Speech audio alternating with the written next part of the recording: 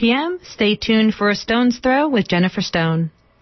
Happy ending, nice and tidy. It's a rule I learned in school. Get your money every Friday. Happy endings are the rule. So divide up those in darkness from the ones who walk in light. Light 'em up, boys, there's your picture. Drop the shadows out of sight.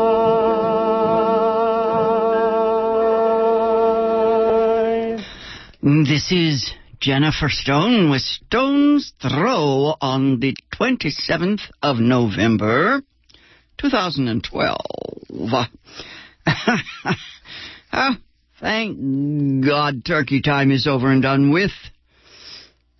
Hell's bells.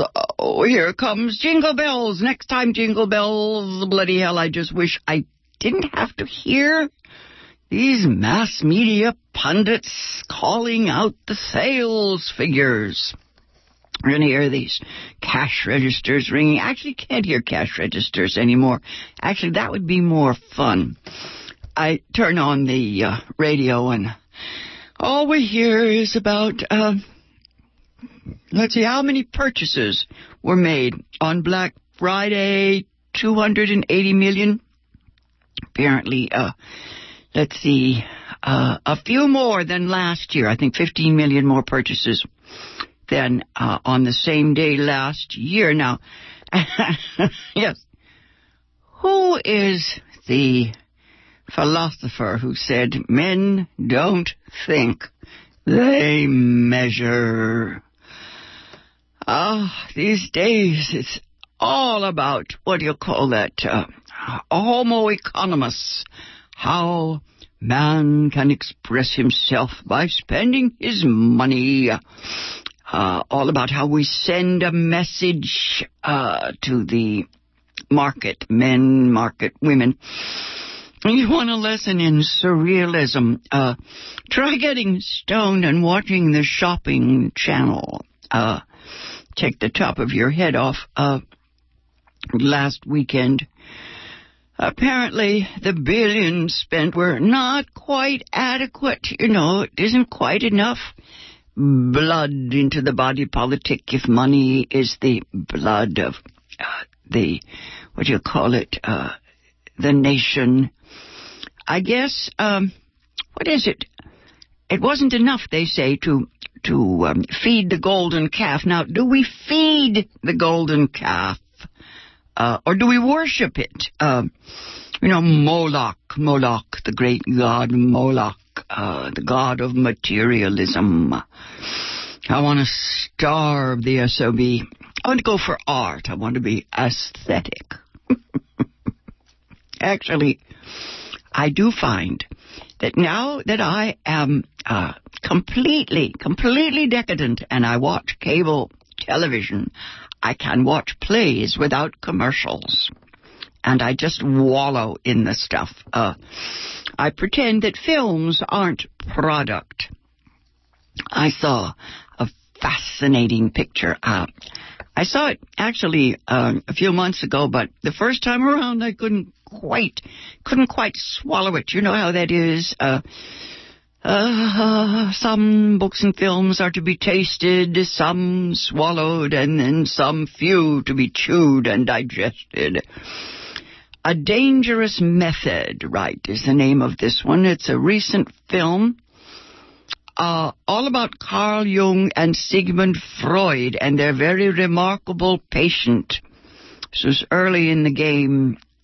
Now, it's a fascinating picture. It will be ignored, I think, but it might get a little attention because the patient they deal with is played by Keira Knightley.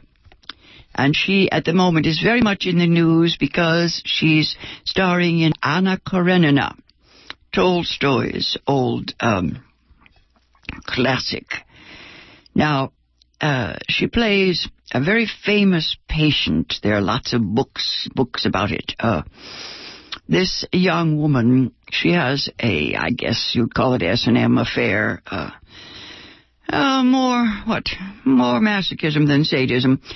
Carl Jung is married, but this young woman who has a father fixation is mad as a hatter, a real screwball. It's a fascinating movie. The opening scenes were a little too much for me, but I looked at it and I thought, well, now this is Keira Knightley's magnum opus. In the picture, the message, I guess, is she turns out to be, in many ways, more liberated than either Carl Jung or Sigmund Freud. She certainly educated her doctors as well as herself. Talk about breakthroughs. But some of the problems she created increased the friction, the misunderstandings. Well, let's call it the intellectual breakdown of the relationship between Carl Jung and Sigmund Freud. I think mostly different temperaments. This patient was a Jew. Sigmund Freud, of course, tries to remind her that Carl Jung is not a member of their tribe. She's based on this character, so famous now, the woman who returned to her home in Moscow. She's a Russian Jew. She practiced psychiatry for many years, obviously with more, what I would call more common sense. She was married.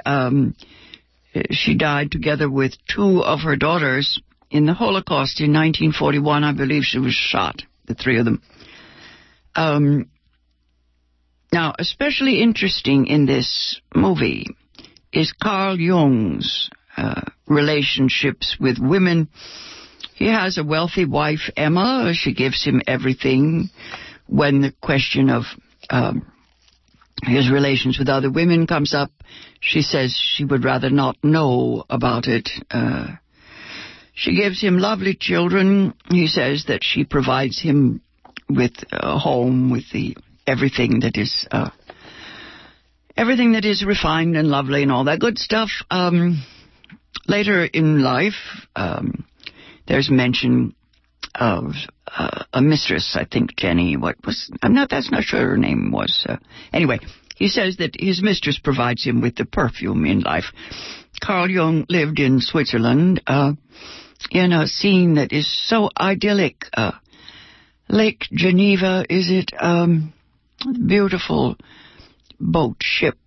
sailboat that Emma gets him. I loved Emma's little dogs. I used to write sketches about Carl Jung, how in his dreams and in his reveries he talked to Emily Bronte and got all his notions about the chthonic gods, the ancient earth gods. He was a dreamer, let's face it. What is interesting, of course, is that it's Carl Jung who suffered a debilitating depression. Sigmund Freud managed to limp his way through the 1940s. Carl Jung was shattered by World War II. He saw it coming. Anyway, I guess the existential enigma of thoughtful intellectuals, it's the stuff of my movies. I don't know what we can do for those people who have everything and still suffer. Freud is another story. He was, of course, the big daddy in psychiatry. I always like to say that Freud got it wrong, but he got it. he certainly didn't allow himself any of Carl Jung's indulgences or fairy tales. He kept trying to tell Carl Jung that the scientific community would not take them seriously if Carl kept up with all this New Age nonsense. Jung seemed to believe in, well, let's call it magic. I think that so many paths lead to wisdom. I guess it kind of depends on who follows them. If a genius is present, probably, well, it doesn't really maybe matter what method he uses. What I liked was some of the economic details. Freud couldn't afford Jung's indulgences. He had to be taken seriously. I like one little bit. The script is careful to point out that when Freud and Jung come to visit America, Carl Jung's wife took care of all the arrangements on the ship, and of course she gives her husband the best accommodations, first class, and Freud can't afford that. When they get on the ship, there's a moment when they realize they will be on different levels on the ship. That's the stuff that tells me what I need to know. The movie is called A Dangerous Method. I think it is a dangerous film. It will probably be ignored. I'd put it on the shelf with that terrific film about Kinsey, another one that was problematic, but definitely worth a look-see. As I said, Keira Knightley is getting a lot of attention because of Anna Karenina. That is a film that is also getting a revisionist spin. Tom Stoppard wrote the script, and there's a lot of stuff about Vronsky, the lover, that is perhaps not what Tolstoy had in mind, although Tom Stoppard seems to think so. What's interesting is that Jude Law, very, very gorgeous, romantic leading man, plays the husband, the wicked husband of Anna Karenina, not the lover. Go figure. Apparently, our sophistication, our psychological sophistication is increasing. Some of the old scripts are just too uncomfortable. I think Ibsen still works, but certainly the playwrights are breaking the mold. They're asking not just what do women want, but why do they want it? And, same goes for men. Study Vronsky's suicide. Remember, he tried to shoot himself.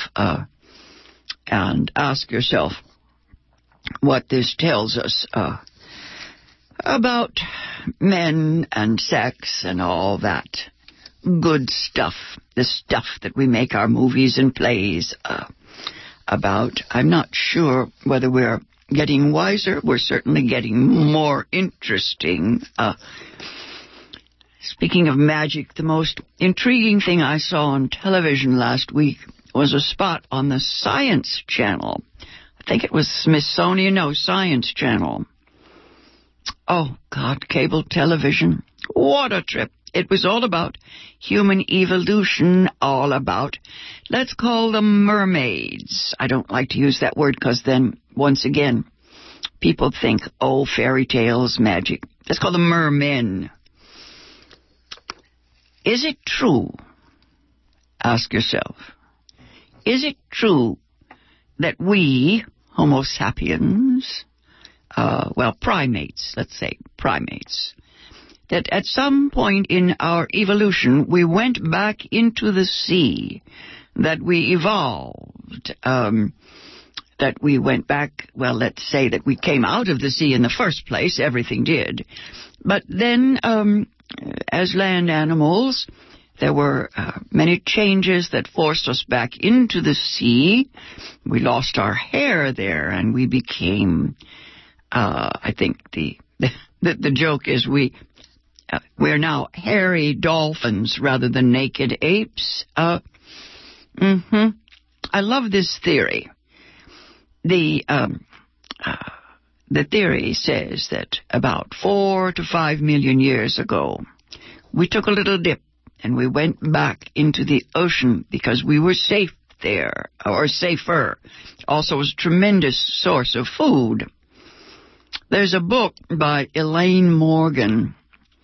It's usually dismissed as a fantasy. It's called The Descent of Woman. Or was it Ascent? No, Descent of Woman it was.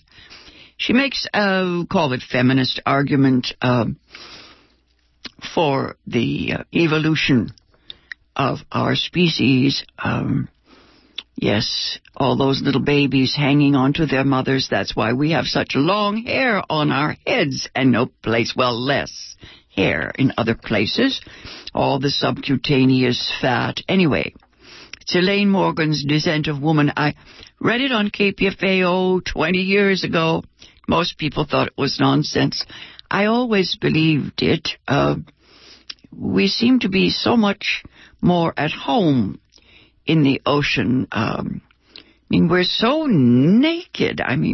It's just cold out here. Think about it. So many of our human qualities seem seaworthy.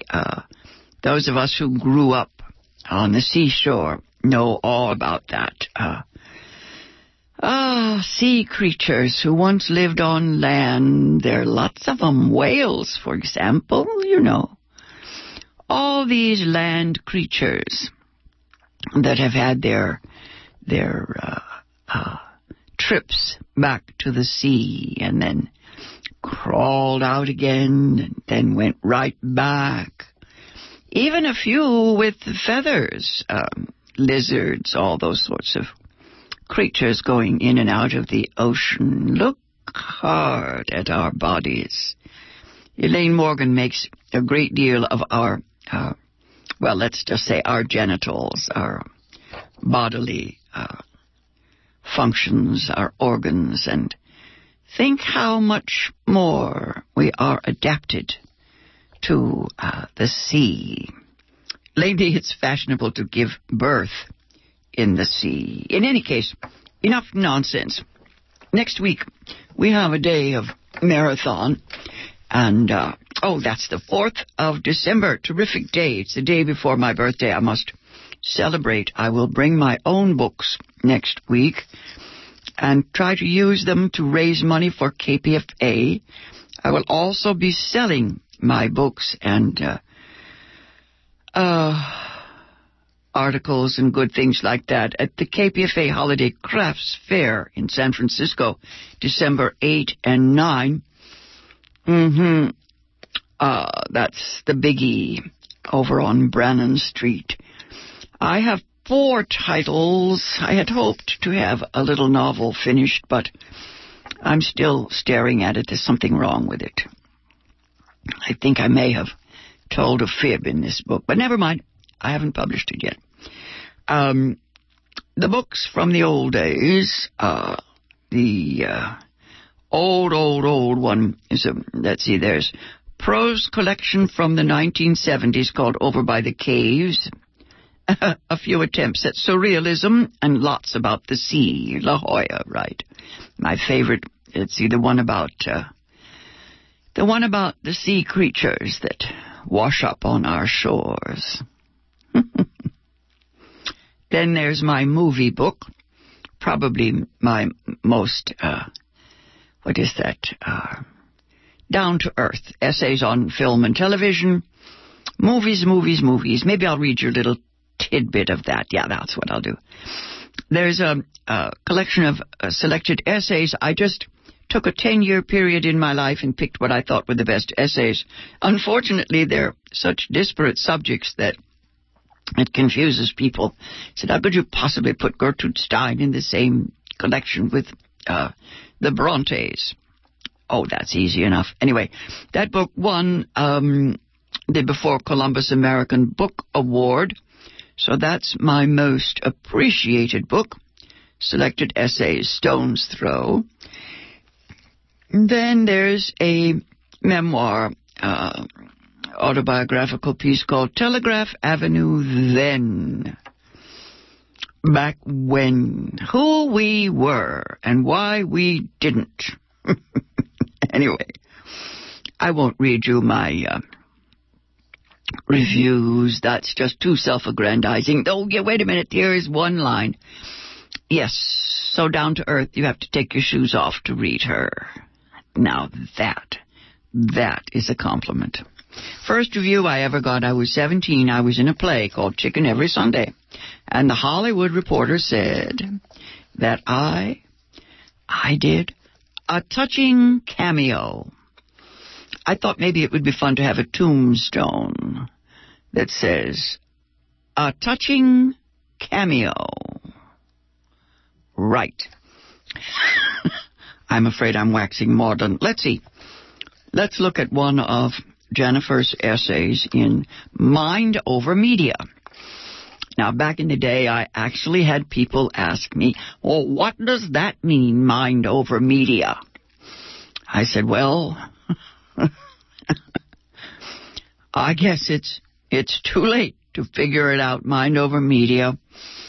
Yes, I worked hard on this book. I don't know why. I really thought that perhaps we were transitioning and that our young people got more history, sociology, poetry from the movies than they get from today's books. I don't mean that we shouldn't always give our largest measure of devotion to fiction, to novels, to literature. It's the history of love, of course. But the movies, yes, the movies seem to be taking a larger and larger share of the, the emotional work. Lately, I'm astonished at the number of films and basically television series, some of the pieces on HBO that I find really obsess me. I watched Rome, 23 hours of Rome again the other day, and unfortunately there's so many bad imitations. It's so sad, but that's okay. People will go back and discover the great ones. Was it 6 years of 6 Feet Under? Some of the funnier ones, things like Weeds and Shameless. Really knockout stuff on HBO. It's the new American theater. I swear, if we'd had films and play stories like that when I was growing up, I shudder to think. Okay, I'll give you 5 minutes, let's see, of Jennifer. Mind Over Media. Here is an essay. It's called Notes of a Renaissance Romantic. This is an introduction to my movie addictions, yes. It says, wherein the reader is introduced to the history and nature of this critic's cinematic addiction and certain of its consequences and sequela. My mother almost never went to the movies. When she did, she mostly sat in the lobby, smoked cigarettes. There was only one movie theater in La Jolla in those days, 1940s. And there was there was no smoking section, so Mother had to sit in the lobby or go outside. While Melanie had her baby and Atlanta burned, my mother was having a Camel. During the scene when Dr. Meade cuts off a soldier's wounded leg and Scarlett O'Hara can't stand the screaming, I fled to the lobby for comfort. The sweet old woman who sold the tickets told me my mother was waiting for me in the little bar around the corner. It was then I made my decision. I wanted the movies more than my mother. Now, my mother was born in 1902, which made her a year younger than Zelda Fitzgerald. She tried to make up for that by living a little faster.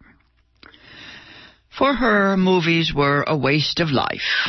For me, They were a mystery religion. By the time I was 7, I was already a terminal romantic. That was 1940. I was a Celtic fundamentalist looking for something to worship like any primitive. I began with trees and toads, the chthonic gods. With druid determination, I set up my own altars, made blood sacrifices to stone birds in backyard shrines. I poured libations on the graves of dead pets. I used a soda pop called Delaware Punch. My exposure to modern Christianity was nil. Ecstasy came in ancient ways. I was a pure pagan. I thought art and religion were the same thing. Thus it was in the picture palace that I had my first stained glass experience. My Saturday afternoon pilgrimage to the dark, cavernous theater was my rite of passage into the dream. There, in the sacred grotto, the mysteries of the great goddess were revealed to me in Cecil B. DeMille's Cleopatra, 1934. Right. Now, that's a really old picture, but I'm footnoting here, but you can still find it on cable television, Cecil B. DeMille's Cleopatra. I had no idea that the sophisticated French soubrette Claudette Colbert was as wrong for the part as Elizabeth Taylor, Hollywood's Jewish mother. To me, she was a revelation with her world-weary sighs and the sad, motherly ache with which she first took Anthony into her arms. Another footnote here. The music, the drums in that scene are positively... Oh, well, I have to, on KPFA, say, let's say orgasmic, erotic. Back to my essay. Here was a woman who made love in public. Proof absolute that queens weren't necessarily Victorian and that power and sexuality had once belonged to the great archaic women. Yes, Eros, no shame. Okay, this essay goes on to talk about all the other female archetypes. Kali, Lilith. Yes. Remember the movie The Sign of the Cross? And remember 1 million BC, the first one, not Raquel Welch, the one with Carol Landis. Next week, I may have time to read you some more of this essay. It's a lot of fun, actually, about how I was educated by the movies I saw here in these United States. Till next week, this has been Jennifer Stone. Till then, go easy, and if you can't go easy, go as easy as you can. Out of sight.